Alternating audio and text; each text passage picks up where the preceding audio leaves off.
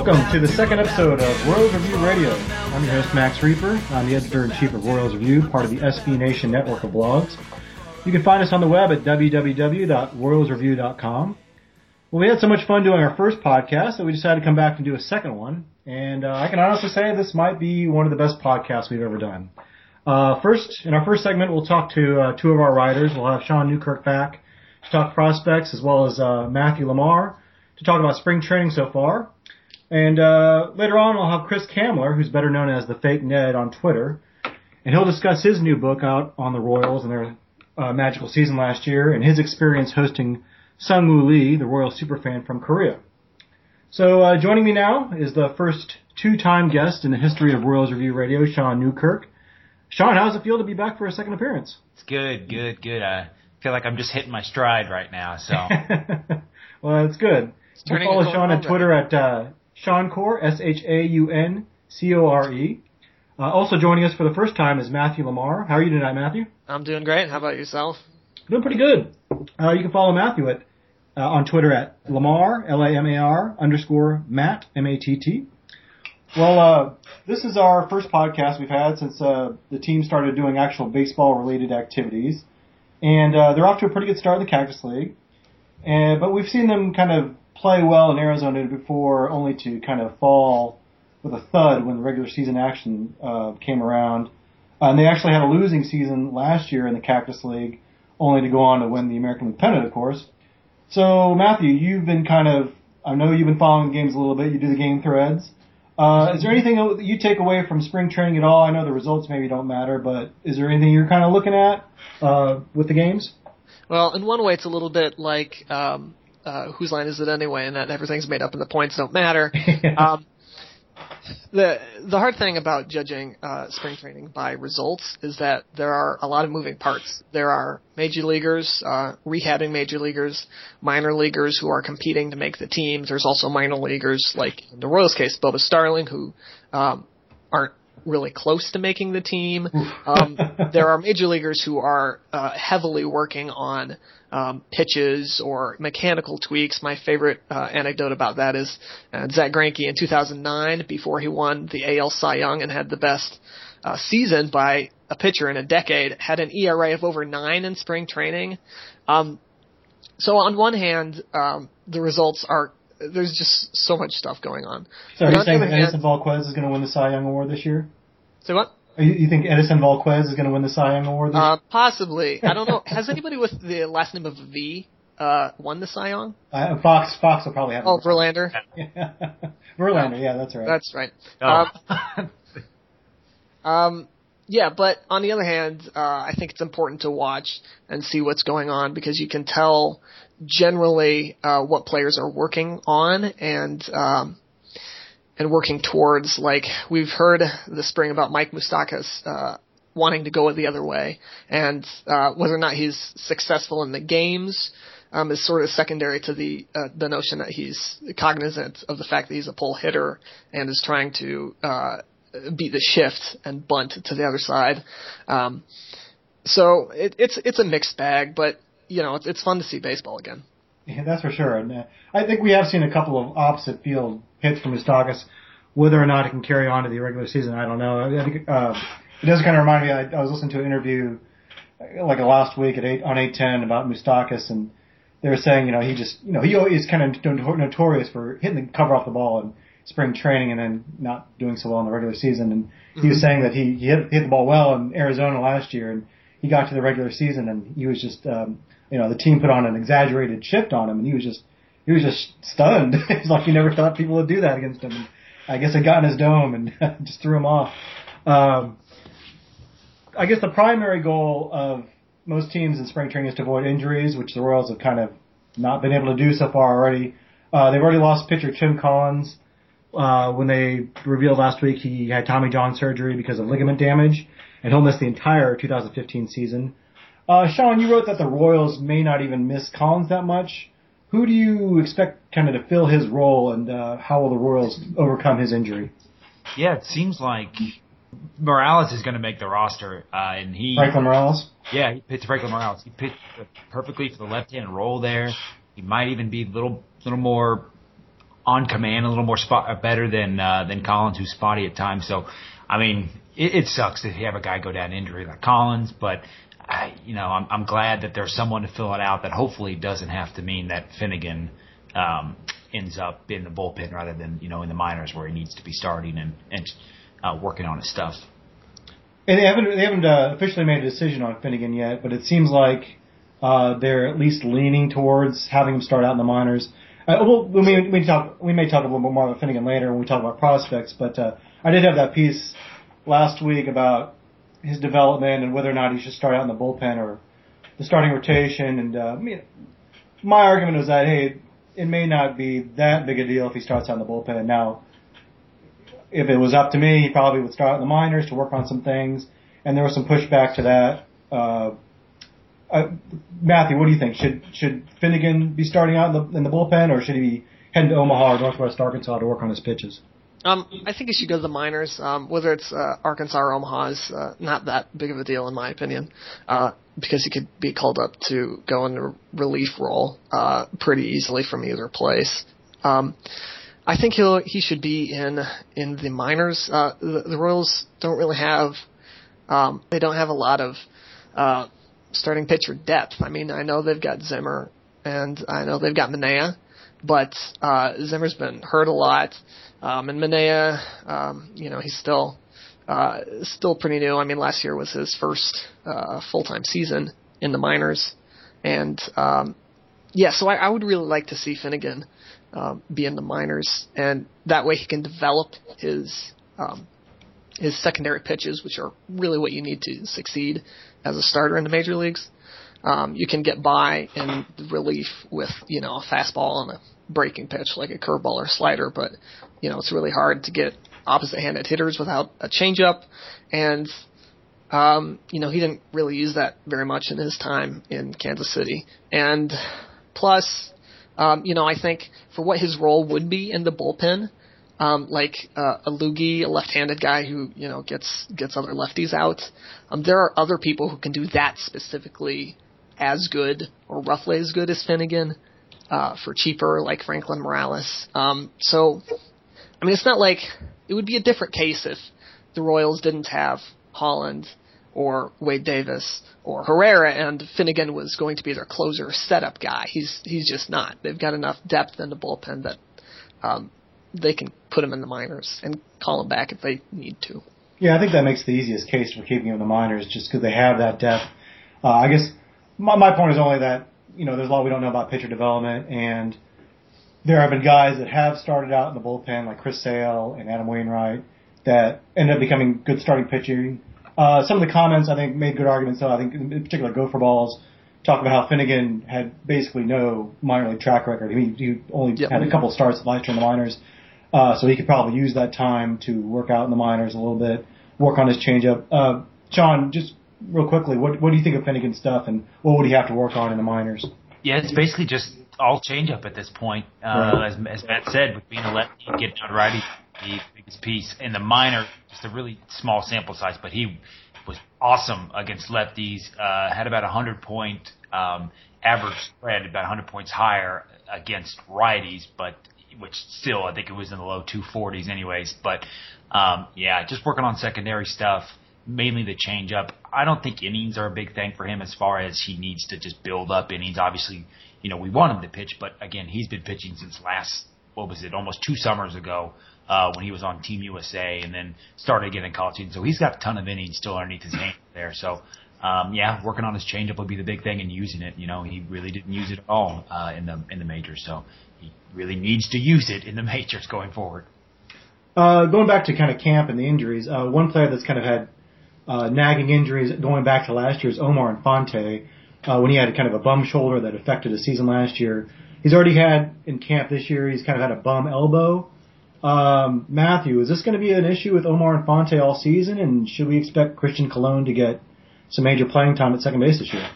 I would expect Christian Colon to get major playing time, period, whether it's at second base or otherwise. I think the Royals are finally in a position where they can use him, and Colon can benefit from that.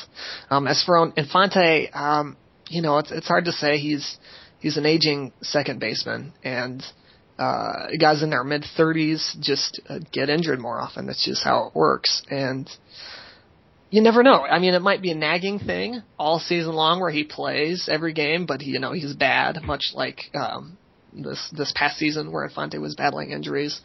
Or if he's out and Cologne is put in at second. Either way, it's not good because depth is always something that you want. And personally, although it would be more fun for me to see what Cologne can do at second and maybe better for the Royals long term if they know what they have in Cologne. It's not good. And I don't really think Infante is going to be terribly healthy for the rest of his contract, which is not good because that's a lot of money. There's only 3 more years left on it. So. Right.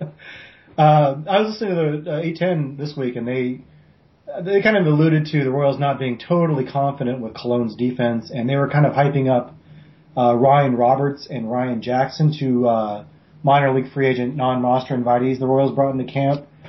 Sean, do you foresee a scenario where maybe Cologne doesn't even make the club? Should we expect anything out of Ryan Roberts and Ryan Jackson? Cologne making the club, maybe. Yeah, I mean, I like Cologne. He's probably not a very good hitter. Maybe at best, league average. So, but I mean, Ryan Roberts is basically the exact same as Cologne as far as maybe at bat and maybe even in the field there. And Jackson really there's really not a big difference between the three as far as on the field defensively and offensively. I mean, none of them, either the three project to be better than, even 85, 90 WRC plus.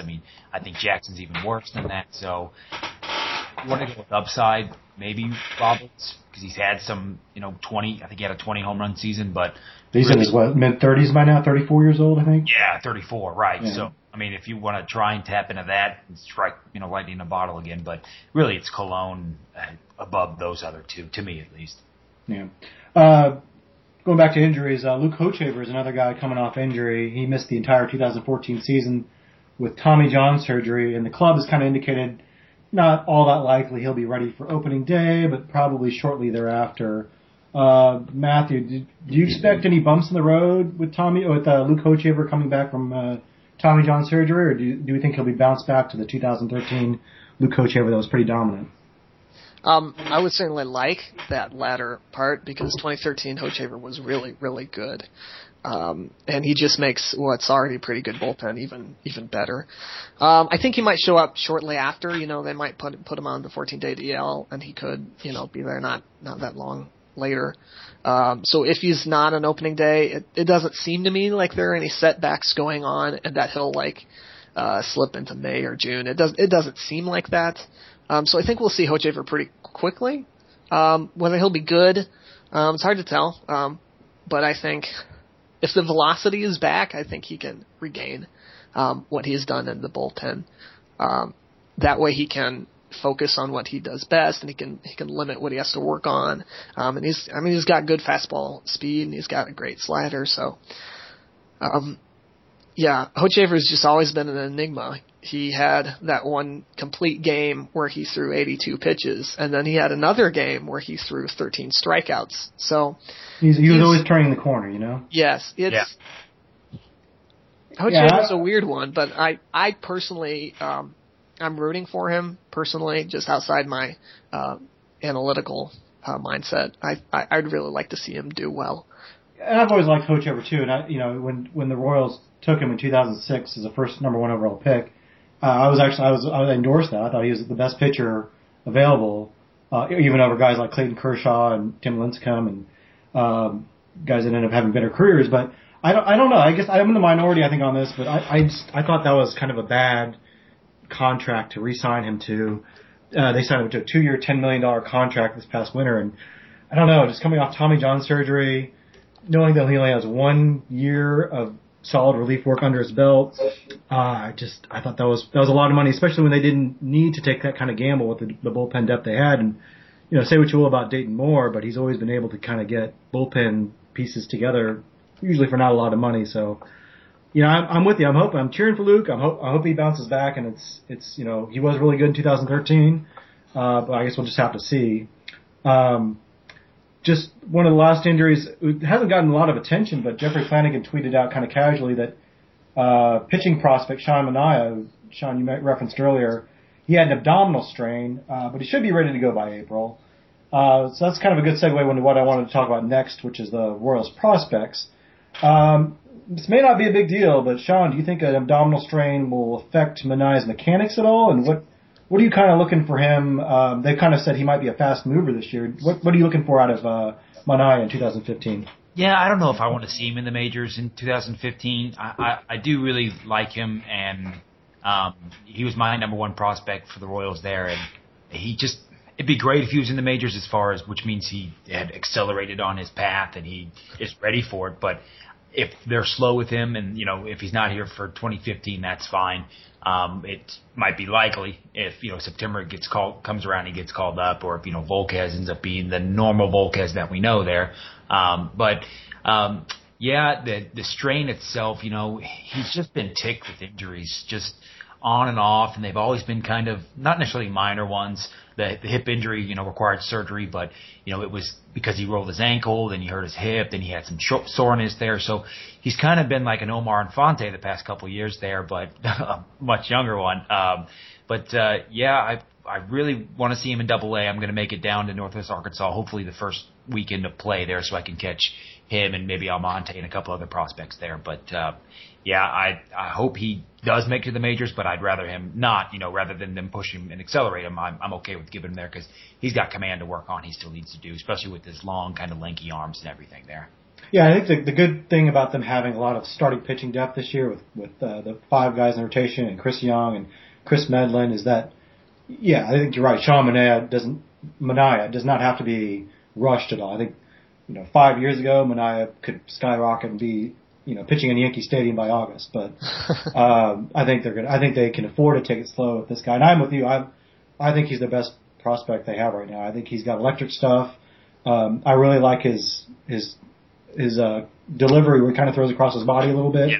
It reminds me a little bit of Bumgarner. It's kind of a deceptive delivery that's hard to pick up. Yep. And but you're right. I think command is definitely what he needs to work on. What kind of secondary stuff does he have at this point? He's really just fastball slider. The changeup is there.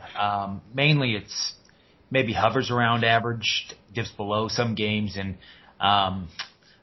it could. I've seen some reports say it's potential maybe 60 grade, which would put him really at 360s or 3 above average pitches across the board. But really right now he's just got his really good fastball. He's got the pretty good slider there, and he just kind of needs to work on the changeup, which I think gets a little firm, as they say sometimes, which he needs to really work on there. So that's his big pitch, is his changeup, kind of like Finnegan there. Yeah. Well, talking about top pitching prospects, I think the guy that would be at the top of many lists for the Royals, if he was healthy, is Kyle Zimmer. Unfortunately, he just seems to just suffer from injury after injury. He had, I believe it was a shoulder surgery this past offseason. Matthew, do you still have hope that Kyle Zimmer can be a pretty good, healthy major leaguer? He's still pretty young, but the clock is certainly ticking on him. Right. I think that he's the best pitcher in the Royals system if he's healthy, and I think pretty much most people would agree with that. He's more advanced than Manaea and anybody else. And it's really weird because when he was drafted, he was a somewhat recent move to pitcher, and people thought, this is a guy with not a lot of mileage on his arms, and he should be healthy, and he's got great mechanics.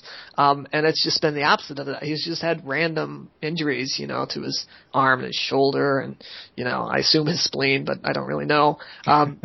Just like everything. And I guess what I'm concerned about with Zimmer, unlike Manaea had that hip injury and, the abdominal thing now, but neither of those are arm injuries. So unless his mechanics get thrown out of whack, that's a lot safer. Is that his arm is still healthy, and Zimmer's had shoulder issues, which is not good. So I think if he's healthy, he's great and can make the majors this year and could be part of the Royals' second consecutive World Series run. But I personally am pretty low on him. I think he's just going to be one of those guys that's going to be injured. I think he might make the majors. I think he'll probably will make the majors, even as a reliever. But I don't know. Some people just get injured more than others, and I don't know why, and I don't think anybody knows why. But until Zimmer can prove that he's healthy, he's just always going to be a question mark. Yeah, I sense a lot of frustration on the Royals' part because I think they drafted him with the expectation that he would be a very fast riser. I think there was even some talk he'd be in the majors the very next year, and he's just had setback after setback, and it's got to be frustrating for them, frustrating for him as well.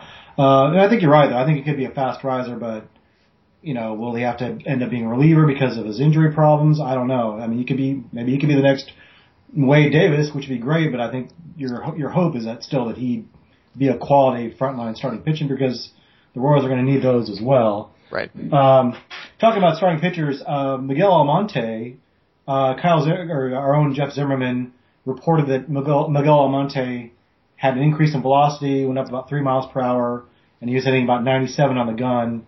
Sean, do you take much credence to that? Is that just kind of spring training hype, or is there something to that? Yeah, I think it's mainly just early season velocity coming back. And my basis is, while it is early season, and Brooks Baseball does show 97 on there, Baseball Prospectus has kind of a running log of all their scouting reports, and he shows up consistently, I think, almost every year in May. They've got a couple guys who, C.J. Whitman, who covers the Carolina League there, he's seen him multiple times. Jason Park has seen him multiple times, and they're always in May. And he was at 96, 97 in those outings. So I think it's more just early season rather than a velo there. But, I mean, if he can consistently hold that, because as makes sense, a lot of his other kind of pitch FX readings from Brooks Baseball, I think they were 93s or 94s there. They came in October during like the Arizona Fall League and the like. But if he can maintain that, for even get down to maybe 95, 96 or so, that's spectacular for him, his chances of staying in the rotation there for me. Yeah, I also wonder if in the spring a lot of times they have shorter outings, and maybe, I don't know if guys are just kind of gassing it because they know they're only out there for an inning or two. Like Wade Davis is a much better reliever in one inning of work than he was as a starting pitcher over 5 or 6 innings. What do you think Almonte pitches this year? I think Double-A would make sense there. He was pretty good in the Carolina League. No really reason for him to return to Wilmington, which is such a pitcher-friendly park and a pitcher-friendly league. His command was much better than I've really seen it before through stretches in the Carolina League there. And he ended the overall season, I think, with about a 2.5 or 2.6 or so walks per 9, which is great for him. And yeah, I think he probably needs to just go to Double-A at this point and really face more advanced bats. Same thing with, Zimmer and Minaya and, Benford's already been there, but a couple pitchers, I think that's really where they get tested is Double-A. And, it's just such an extreme pitcher's park, Wilmington is, that you like the results, but you're really looking for more reports than results at that level there. And that could be a pretty loaded Northwest Arkansas team. Yeah. If they have all those guys, all those top prospects on the same team. Can't talk about Royals prospects without talking about kind of a lightning rod, and that's Bubba Starling, who we mentioned earlier. Kevin Ruprecht had a piece last week about his high strikeout rate. Matthew, is Bubba Starling going to pan out at all? What do you see the future of his professional career being? Because they say his glove can play right now, but it's just a matter of him making contact. Yeah, I mean, and that's the thing, and the fact that that he's not hitting that much is not that big of a deal to me. It's the way that he's not hitting much. He's just striking out a lot, like 30% in the minors, which is quite a bit. And Bubba Starling's obviously plenty athletic, and he can do everything that you would want him to do. He's a good base runner. He's a great fielder. He's got an arm. He's fast. He's got the glove. He's got good instincts in the outfield. But hitting the baseball is the key. And the frustrating thing about Starling is that he just needs to be a bad hitter at the major league level to be really valuable.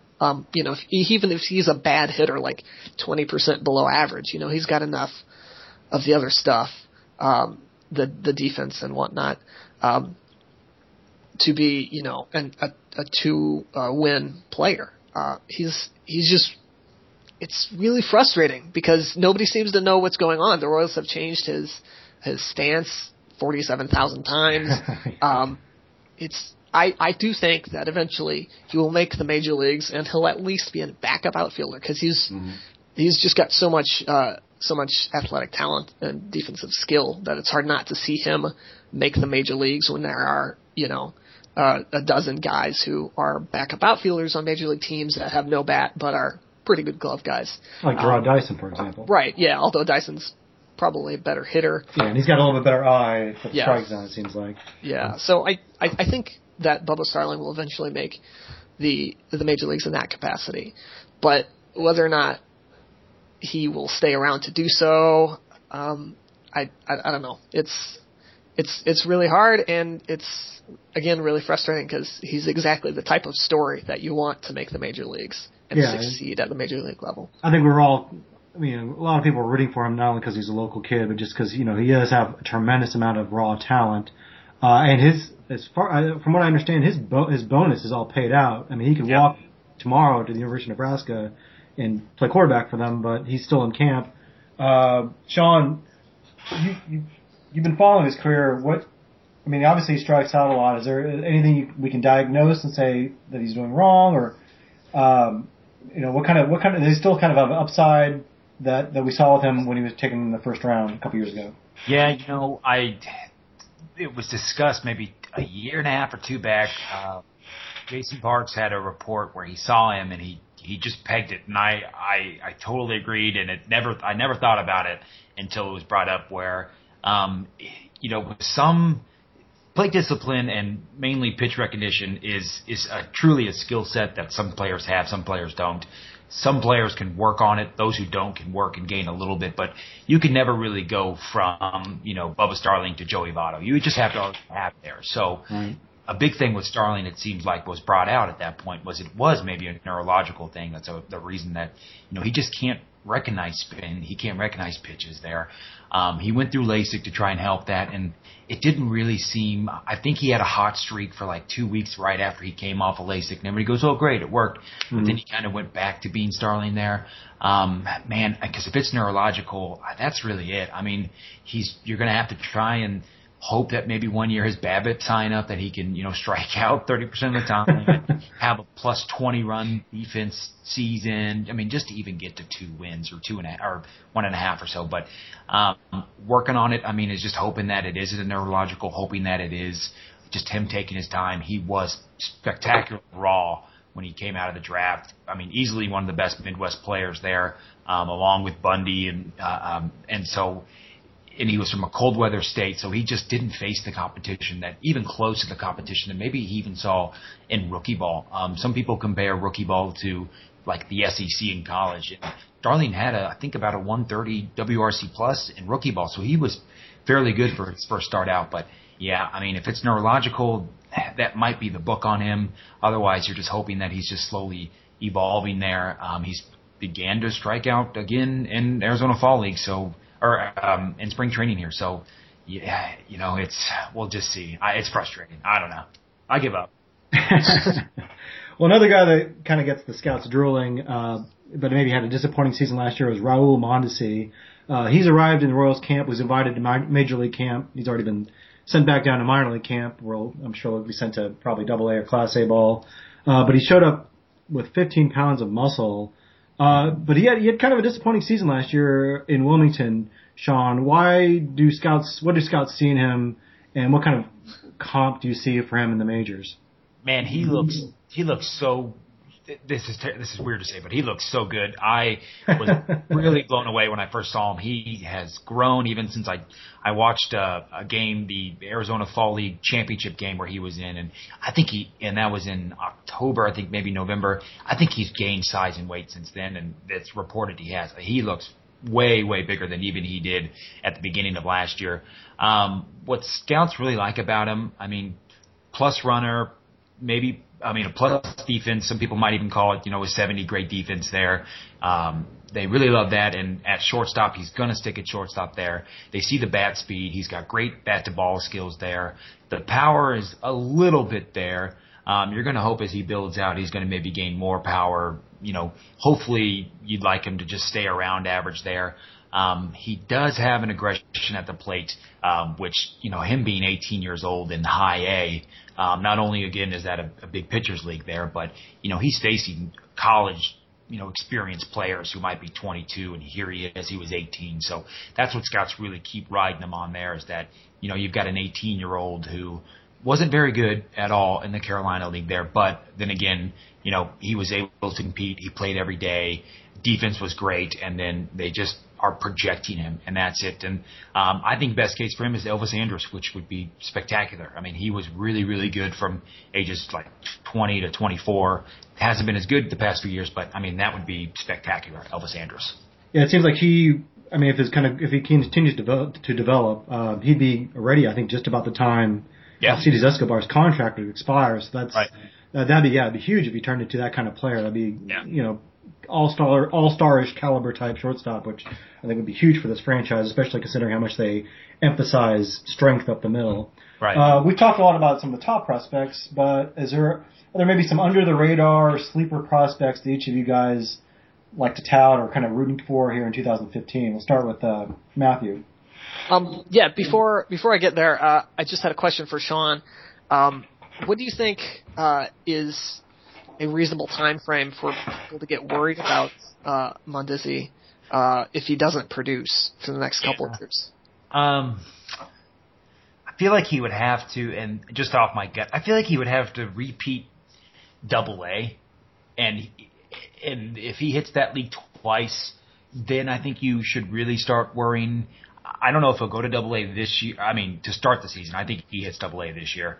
But I think if he's 21, and he'll be 19 this year. So I think if he's, maybe 20, 21, Double-A, still struggling, the defense is probably always going to be there. But at some point, you're going to think, oh man, is he glove only? Which is, he's got a spectacular glove, but he still can hit a little bit. But yeah, I think if he gets to Double-A, plays there twice, still no back, comes around, by age 21 or so, you've got to kind of be worrying about it. And he's already seen a bit of a fall off of some prospects list. He's dropped a bit, and some of them are saying, hey, come on, the bat needs to come around. It's been, 2 years since he's had, even a near, average line there. So yeah, I think John Sickles had him ranked 106th, I think, which is kind of shocking because everyone has pretty much had him in their top 50 at least. Right. So. So underrated prospects. I think one of them could be Cheslor Cuthbert. I think people have sort of forgot about him, but he's pretty high up in the minors, and though he may not be a star, I think if the bat plays out, he could be an underrated, if not particularly impactful player. But I think he could be somebody who could play in the majors reasonably soon and make an impact, a positive impact if you had to. Do you see him as a utility guy, or do you think he's not going to be able to transition to other positions? It depends on what they use. He probably, I don't think he will be that great at second base, but the Royals employed Yuniesky Betancourt and Chris Getz, so I don't think that's too big of a deal. I think if he can hit, he'll be pretty useful, although he will need to find another position because first base, at least for the next couple of years, will be Hosmer and Morales, and who knows, maybe Butler in 4 years from now. Return for return, huh? Yeah. The return of the king. That's one way to put it. The person that I want to succeed more than anybody is Scott Blewett, solely because of his name. I want him to become a closer so bad. So some journalist can put that Blewett, and everybody will face palm, just collectively. But it will be great. Be Andy McCulloch. He will not succumb to that team. He'll probably make a snide remark about it. Yeah. What about you, Sean? Who you're kind of under the radar guys? I really like. It's counterintuitive to someone who likes scouting, but I really like Christian Binford, and I was thinking about him the other day. Man, the velocity is extremely underwhelming, but the dude has just pitched successfully at pretty much every single level with him now being in Omaha. I don't think he's a starter. I think he eventually needs to be a reliever, just because they're just going to prey, or the major league hitters are going to prey on him, once you get to the third, fourth, fifth inning later, a couple times with the order there. But man, I really like Christian Benford for maybe making some sort of appearance for 2015 there. What's the obstacle with him? Is it just the velocity? Yeah, I mean, it's just, high 80s, maybe 90, 91 fastball. And that's really kind of it. I mean, it's really amazing how, you look at Mondesi and he's all tools, little stats, and Benford's like basically no tools except for his just extreme command and, all stats. So it's just really amazing what he's done for being a guy who just doesn't have intimidating stuff. And he's just going to be, I think he's like Edward Muico or Mark Melanson kind of idea. But that would be great if he turns out to that. He's kind of my guy that I'm cheering for, that, doesn't get the love that maybe he could be somewhat of a cromulent bullpen piece. I think two guys I think of is Chase Below, I think is how you pronounce it. The catcher they took early rounds last year, and he's a catcher out of Louisiana. Just great raw power for an organization that just needs raw power. Strikes out, and we talked about Bubba striking out. Below has kind of the same issue where he strikes out a lot, but he still had better numbers, I think, especially at a young age in rookie ball. I don't know if he sticks at catcher. I know he already played some first base with travel teams in high school. So he may be a guy that ends up at first base, but just having that kind of power in the organization, I think, is a really good thing. And then another guy kind of like, I don't know if probably won't pan out to anything, but he's an intriguing story, is a pitcher by the name of Nicholas Stevenson, and it's a Nicholas, Niklas, and he's a guy that when he was undrafted, they signed him out of college and put up terrible numbers, but then he has this unique workout regimen with weighted balls, and somehow he's been able to increase his velocity from, I think, the low to mid 80s to low 90s, which is pretty remarkable. And I'll be really curious to see whether or not that performance can kind of carry over this year, or whether he's just kind of a nice story that I read in Baseball America once. I don't know. Are there any other prospects you guys want to touch upon? With Stevenson, yeah, I mean, he was mid 80s, now he's up to mid 90s. I mean, he's fastball only, but still, it's just great. I mean, it's just a cool story there. Yeah, Matt, anybody you like in particular? Anyone else? Not somebody that I think is going to make an impact for a long time, but I'm really intrigued by the story of the Italian shortstop Martin Gasparini. Mm-hmm. I think that's a really interesting move by the Royals to go out and get somebody from such a weird place. They want the Italian market. Yeah, that's right. And the Royals, the things that the Royals have done really well, I think without question, in Moore's reign, has been offshore talent, getting Salvador Perez and Yordano Ventura and taking chances on guys. And I think that's looking at places like Italy and Europe is both really interesting and one of the places that teams might be overlooking. So I mean, it'll be years before the guy gets to anywhere near the majors. But if he does, he'll be one of the first Europeans to play and be recruited in the way that he was. So I'm just really intrigued by him. And he was a shortstop, and did he make it to Lexington last year in Louis, or did he not make it that far? I don't remember off the top of my head.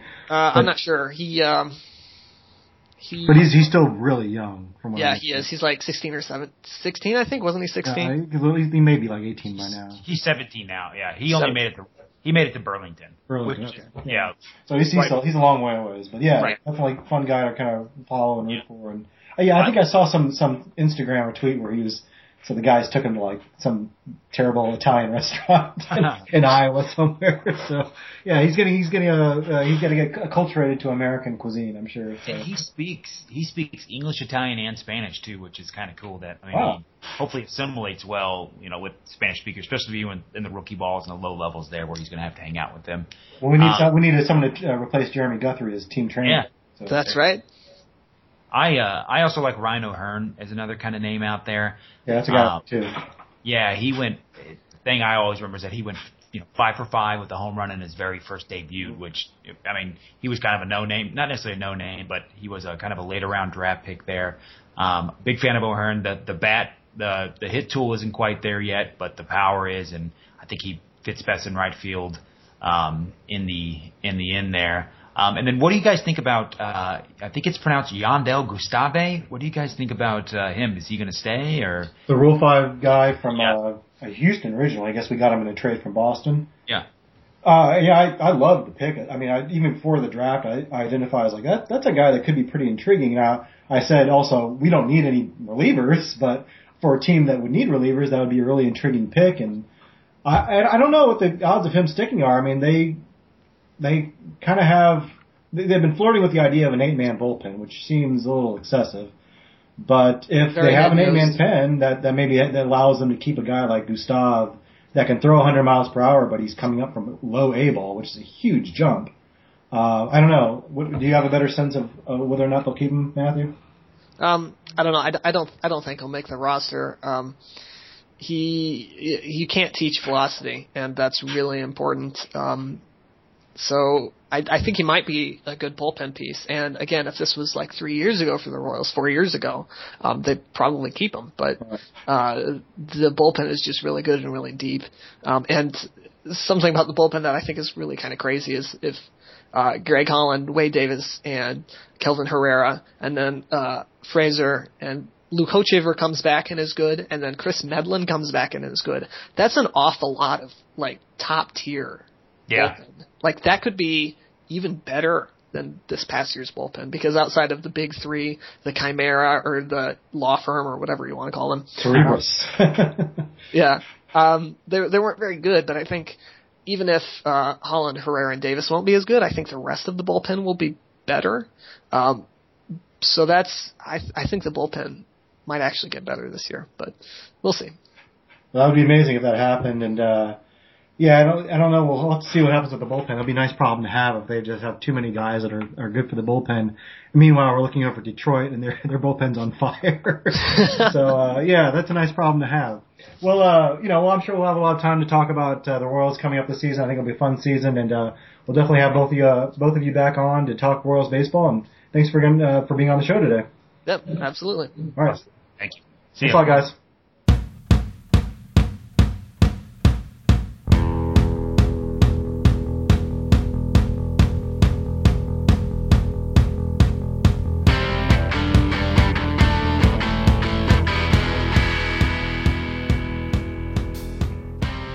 Joining me now is Chris Kamler. If you follow the Royals on Twitter, you surely know him as the fake Ned, which was originally a parody account of Ned Yost. Chris is also a writer, and you can read his work at the Kansas City Post as well as the Platte County Landmark, and he writes occasionally for Pine Top Press. He's written a book called The Silence, the Series, The Summer of Sung Woo, about the Royals' amazing run last year and his unique experience as part of the welcoming committee for Sung Woo Lee, the Korean superfan who traveled all the way to Kansas City last summer, just about the time the team got hot for its pennant run. Chris, thanks for joining us today. Hey, Max, thanks for having me on. I appreciate it. Yeah, no problem. And congratulations on the book. It seems to be going very well. We like seeing you out in a suit around town. Your book centers really around the events of last summer, although you kind of weave some other stories from the past as well. But it's about the summer where you were part of the welcoming committee to bring Sung Woo Lee to Kansas City.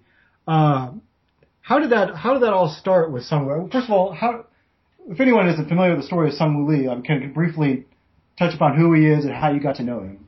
Yeah, absolutely. So Sung Woo Lee is a Royals fan. He lives in Seoul, South Korea. He started following Major League Baseball. I think he told me in middle school about 20 years ago. And he started following it because he wanted to learn English. And baseball English is a pretty easy version of English to learn. So he began listening to games on Armed Forces Radio and later on, MLB.com and all that stuff. So he started following Major League Baseball about 20 years ago. And he, as you do, you have to pick a team. So he decided to pick the Royals. He says it was because They were the underdogs, and remembering back to the Royals of 20 years ago, they were certainly the underdogs. So he fell in love with the team. He actually told me a story once about Jeff King. He watching Jeff King hit a home run in Kauffman Stadium, then Royal Stadium, and seeing fireworks go off, and him saying, someday I'm gonna go to where that he hit that home run, and that became kind of a bucket list item for him. And sure enough, 20 years later, he was able to check that off the list. I got to know him a few years ago through Twitter, just like many of us have gotten to know many others through Twitter. It's a really cool little community that we've got. But a couple of years ago, you'll recall this is the days before James Shields and before before the kind of the reawakening. The Royals were terrible. And Royals Twitter was a dumpster fire, and we were pretty fired up. And some might argue it still is a dumpster fire. It's just a team that improved. Absolutely a dumpster fire, but that's okay. But there was kind of this voice in the wilderness that was extremely positive.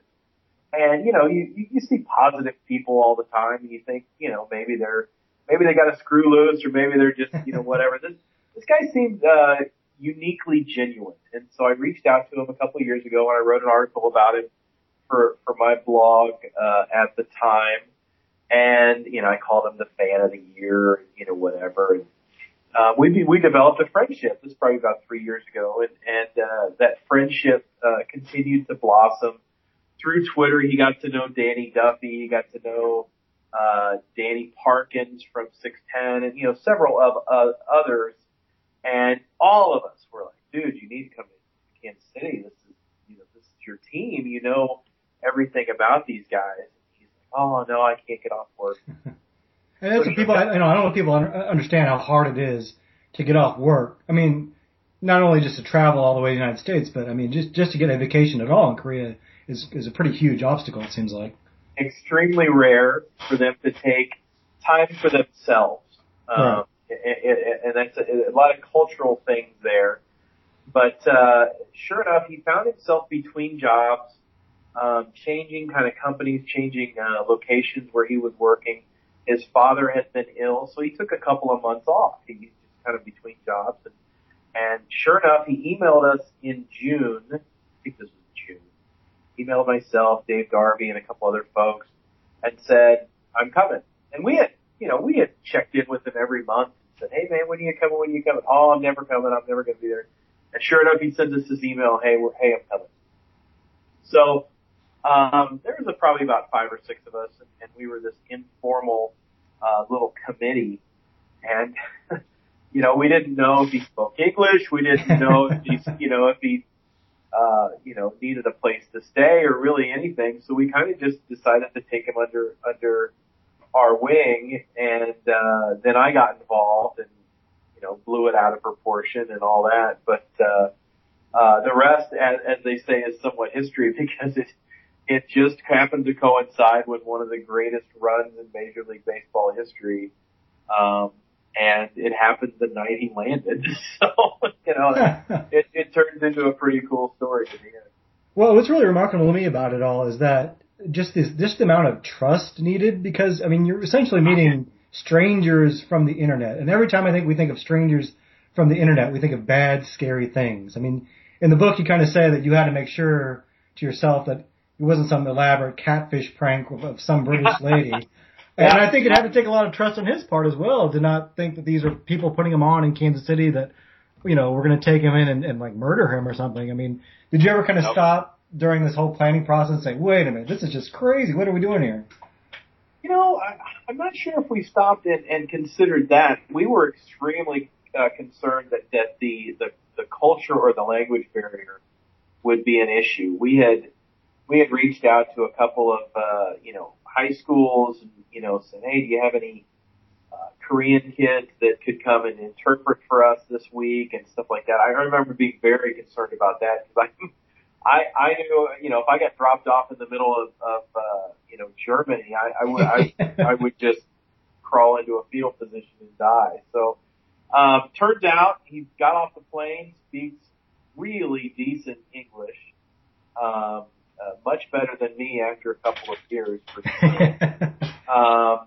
And we ended up not needing the kids, and he's doing literally he's seconds off the plane and he's doing interviews with television places, and I think that's part of the charm is that he was so charming, and he continues to just be you just want to put him in your pocket and carry him around. He's a fantastic guy to talk to. No, I think you're right. He was absolutely a great ambassador, and he really just seemed to take everything in stride. I mean, I got a chance to come out just to meet him briefly when he came to the Giants game, and I mean, just everyone wanted a piece of him. Not in a bad way, but people wanted to give him things or take a picture with him. And if you had if you had dropped me off in the middle of Germany and I didn't really know the language that well, and there were people, I was speaking my second language, and people kept wanting to make requests of me. I don't know if I would have taken it nearly as gracious as he did. I mean, but yeah, you're right. After about 2 days of that, I would start punching people. But sure. Every day every day had its own peculiarity. The very first day, I read about this in the book. The very first day, we get off the plane. He lands at 5:30, and we go down a couple of exits down to this sports bar that's there, pizza place. And because he wants to, I think the Royals were on the West Coast, he just wanted to watch the game. So, he lands at 7 or 8. We have a couple of beers, and this guy heard that he had landed on the radio. He's been in country for 45 minutes, and the guy stops behind me and buys a pie, and just drives into the place that we're at. And he hands him a pie, and I said, "What are you doing?" He says, "You're in America. You need a pie." And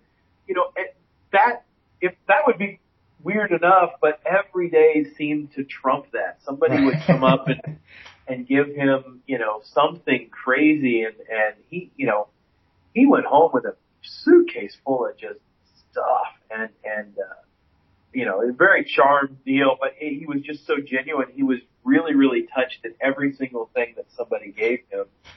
And, I think that was my biggest takeaway is how he handled it with such grace and such,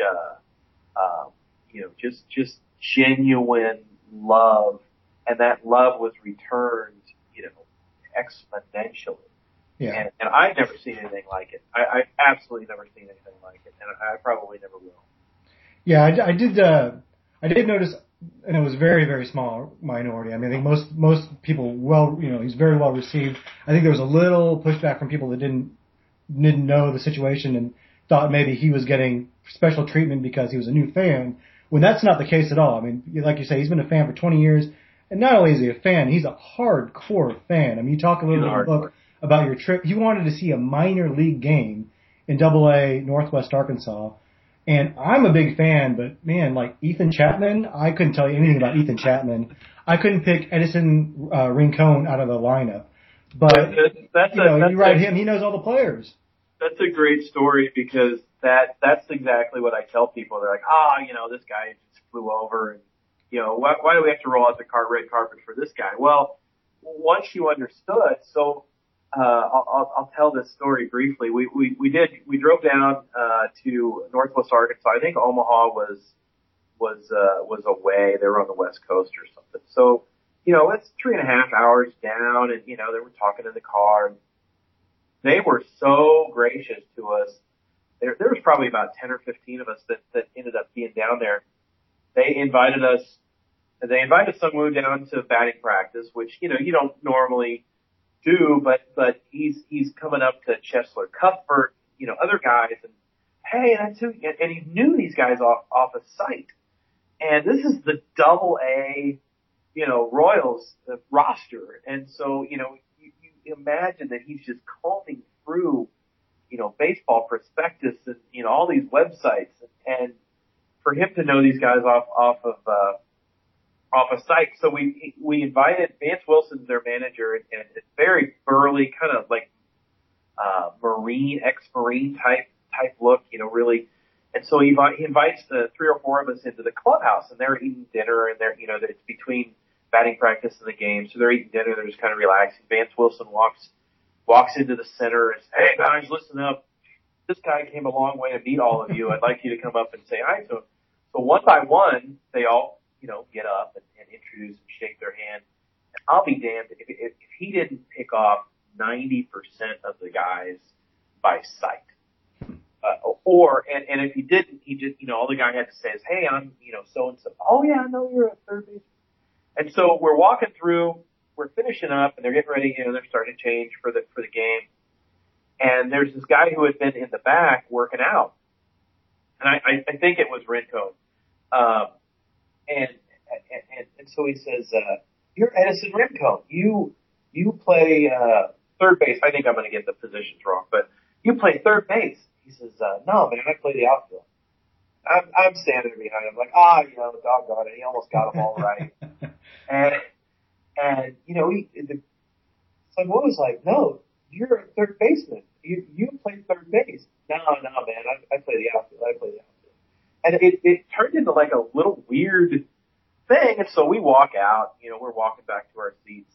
One of the clubbies pulls us aside. "Yeah, Rincon just got transferred to the outfield because he couldn't play third base." So Sung Woo's information was accurate. It just was a little bit untimely. And struck a nerve.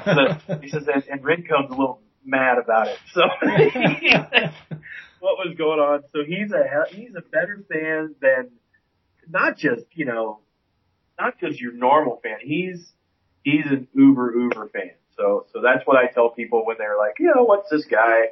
What's his deal?" Yeah, no, he's legit. So he comes off the airport, and you've got a handful of media there. At what point during that week does it kind of dawn on you, oh man, this is becoming a pretty big deal?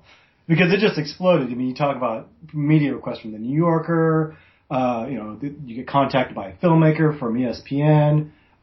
He ends up on SportsCenter. It just seems like it just snowballed. At what point were you just like, this is huge? About 20 points throughout the week. But I'll tell you, it really hit me with about like day 3, I think. The days kind of run together, but day 3 we're touring Kansas City, and we just kind of got in our car and drove around during the day, and we ended up at the Liberty Memorial at the World War I Museum, and we walk in, and they know who he is by sight. This is day 3. And they're like, "Oh, here," and they give him this, commemorative coin that they don't give out to a lot of other people. And so we go up to the top of the Liberty Memorial, and if you've ever been up there, if you've ever been in Kansas City, it's a little bit like going up in the Arch in St. Louis. It's cramped, it's narrow, and at the very top of it, there's a ring around it that you probably only fit about 10 people comfortably up there. It's single file. So there's me and him and like 2 other people in our party. So there's about 4 of us in our party, and there's an elderly couple, and then there's like a younger couple. So we're all standing on there. We're looking at the the skyline of Kansas City, and both couples, the elderly couple and the younger couple, both come up and ask for a selfie with him at the top of the Liberty Memorial on day 3 of this insane trip. And that was the moment I knew that it had gone, it had gone past Twitter. It had gone past, the blogs that I read every day. It had gone past even, a little thing in the newspaper. This was every single person in Kansas City knew who this guy was. And it was just insanity from that point forward. Well, not just even Kansas City. I mean, my sister lives in Washington, D.C., and I got to take a picture with Sung Woo, and I posted on my Facebook page, and she said, "Wow, you got to meet him!" He was some big celebrity. And I was like, "Wow, I didn't know you guys had heard about him on the East Coast." She's like, "Yeah, it's been on SportsCenter. It's been, I think there was a thing in the New York Times about it." I was like, "Well, okay, that's pretty awesome." New York Times, they had a thing on NPR, and so you're meeting people that aren't necessarily hardcore Royals fans or aren't even Royals fans. And so that's kind of the cool thing. These old ladies come up to you, oh, I saw you on the news. They don't know who the Royals are, but they know who Sung Woo Lee is. And that was really cool. But the love that was shown by this town is really something that I think has changed me for the rest of my life. I grew up here my entire life. 42 years old. I'm a miserable, grumpy old man now, and I was not prepared for how much love and what a hug this town gave that man. And it was startling, and it was something that I'm never going to be the same after seeing that outpouring of love and emotion. And what was really cool about it too is it's kind of the catalyst for, we could say it was a catalyst for their success in the field, but I think what it really was is kind of a catalyst for just the city coming together for the postseason run, because what I'll remember from that entire year is not just the Sung Woo trip, which is awesome, but just how the whole city, just for 2 months there, we were all together. And I got to experience such cool things with my friends and family, and meeting new Royals fans and new friends. Meeting Sung Woo.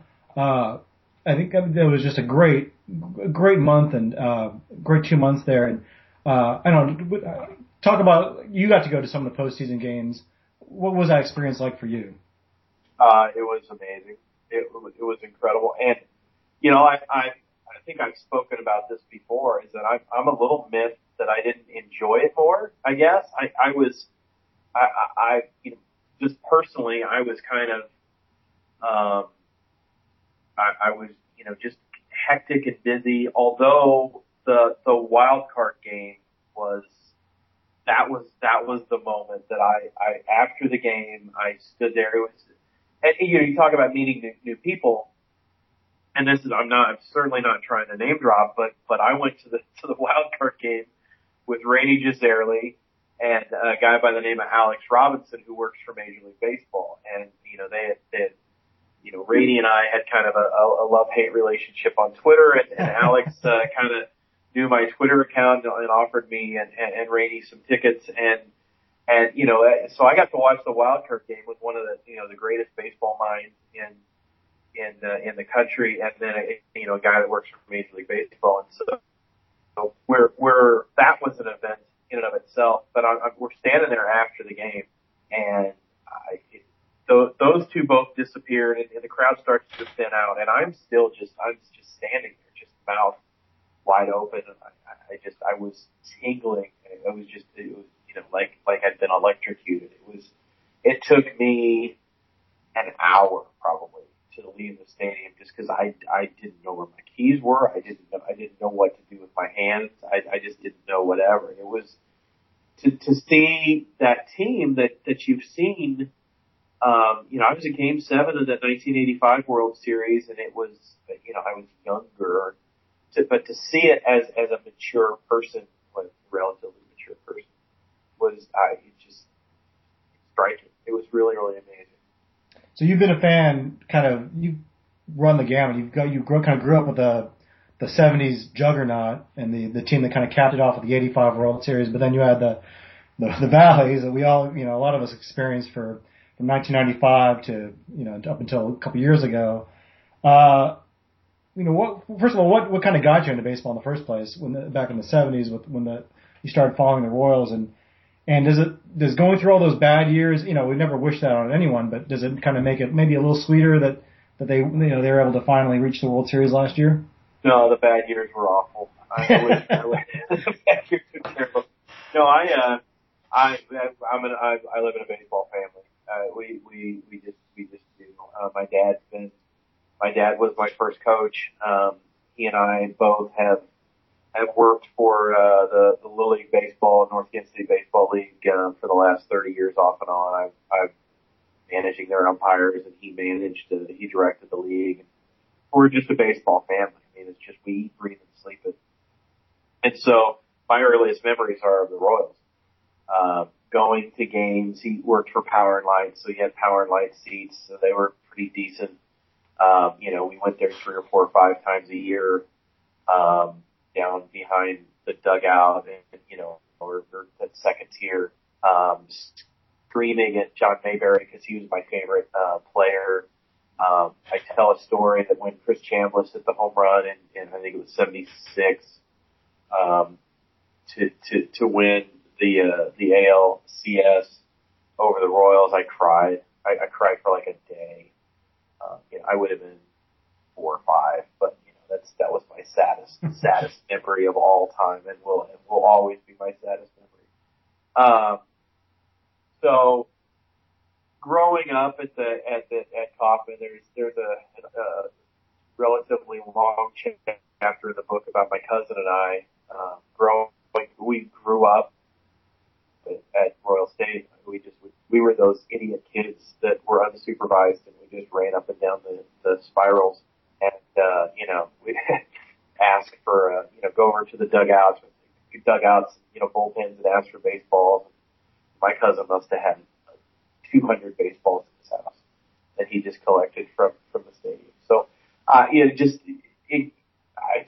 grown up with the Royals every year, and there's not a year that I probably haven't been to 10 games, and there's not a year that I haven't watched over 100 of them or listened to 100, and it's just it's been part of me through the good and the bad. I mean, it doesn't matter to me the bad years so much, because it's still baseball. It's still baseball on the radio. It's still baseball on TV. It wouldn't have sucked if they were not terrible for 28 of those years. But I got excited when we signed Mark and Storm Davis. I got excited when we when we signed Yuniesky Betancourt for the second time. But, at least it gives you something to tweet about, Yeah, so it absolutely, it's job security, so it's good. No, it's my team, man. It's just it's a very important part of my life. I've had the privilege the last couple of years to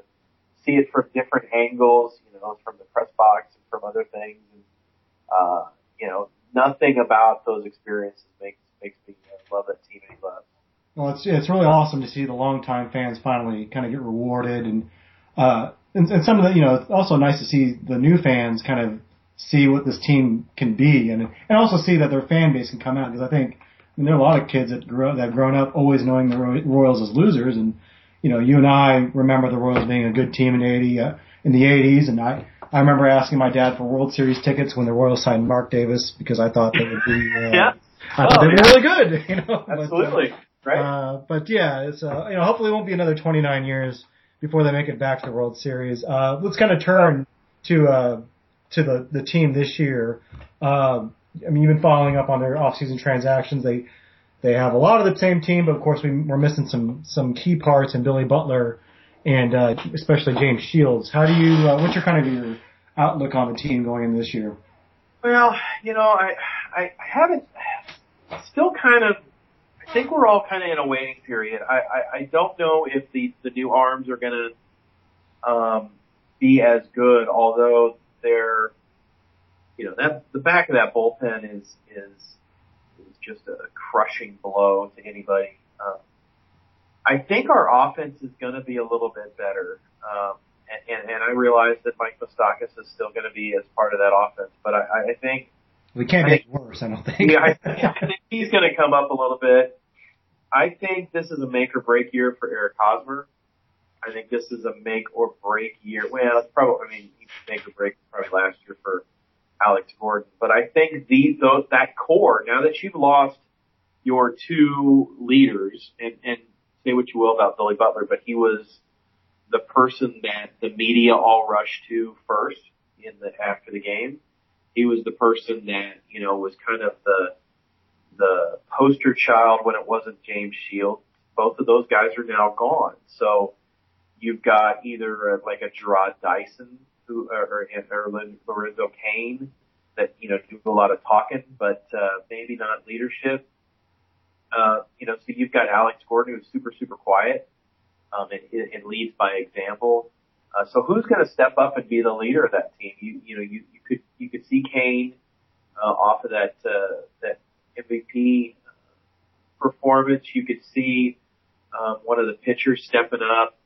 Salvador Perez is certainly amazing, although I think his offense is going to need to improve significantly. There's still a lot of question marks.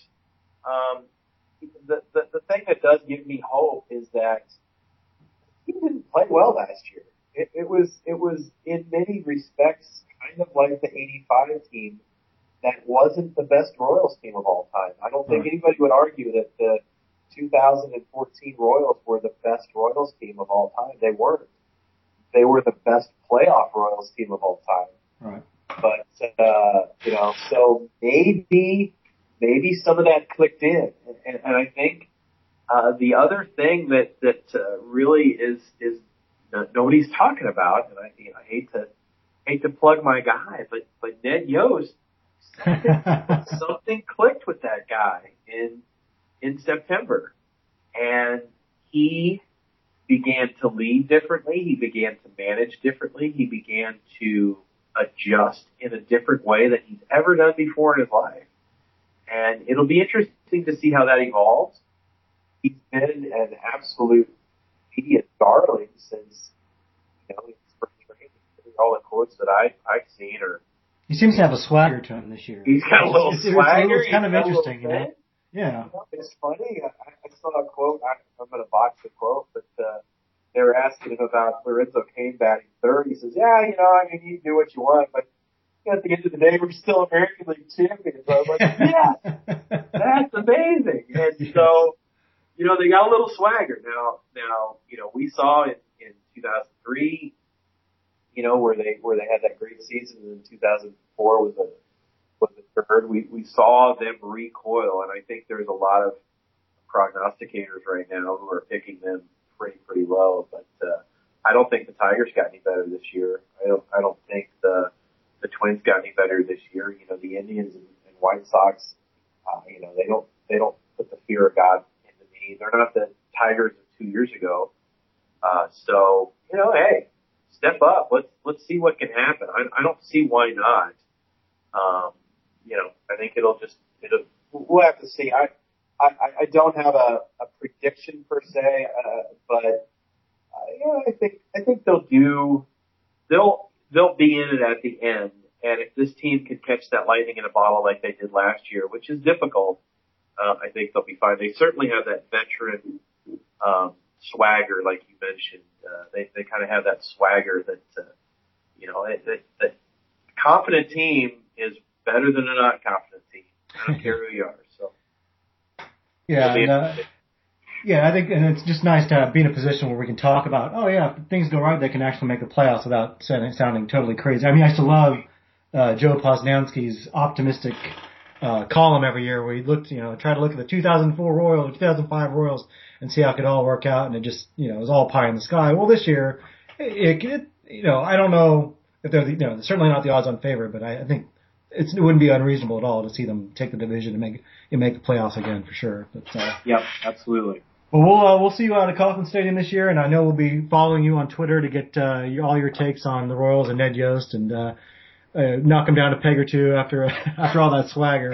But, we wish you the best of luck with the book, and thanks again for being on the show. And you can find Chris Kamler's book, The Silence, the Series, The Summer of Sungwoo, at Kamler Book. That's KAMLER book.com, as well as area rally houses and Kansas Samplers, and the KU Bookstore as well. And you can also find it on Amazon.com. And Chris Kamler, thanks so much for joining us. Hey, thanks, Max. I appreciate it. All right. Well, that's our show for today. Again, I want to thank our guests, Matthew, Sean, and Chris Kamler, for appearing today. And I'd also like to thank the Fleshlights for providing the music for our podcast. You can find links to some of the things we talked about on our site at royalsreview.com, which is where you can find our Royals commentary on a daily basis. Our podcasts are also available now on iTunes if you want to subscribe there. Now that the season's getting started pretty quickly, we hope to get podcasts going about every 2 weeks, so look for the next podcast at the end of the month, right before the season starts. Again, I'm your host, Max Reaper, and thank you for listening to Royals Review Radio. Middle-aged youth, middle-aged youth. Middle-aged youth, middle-aged youth.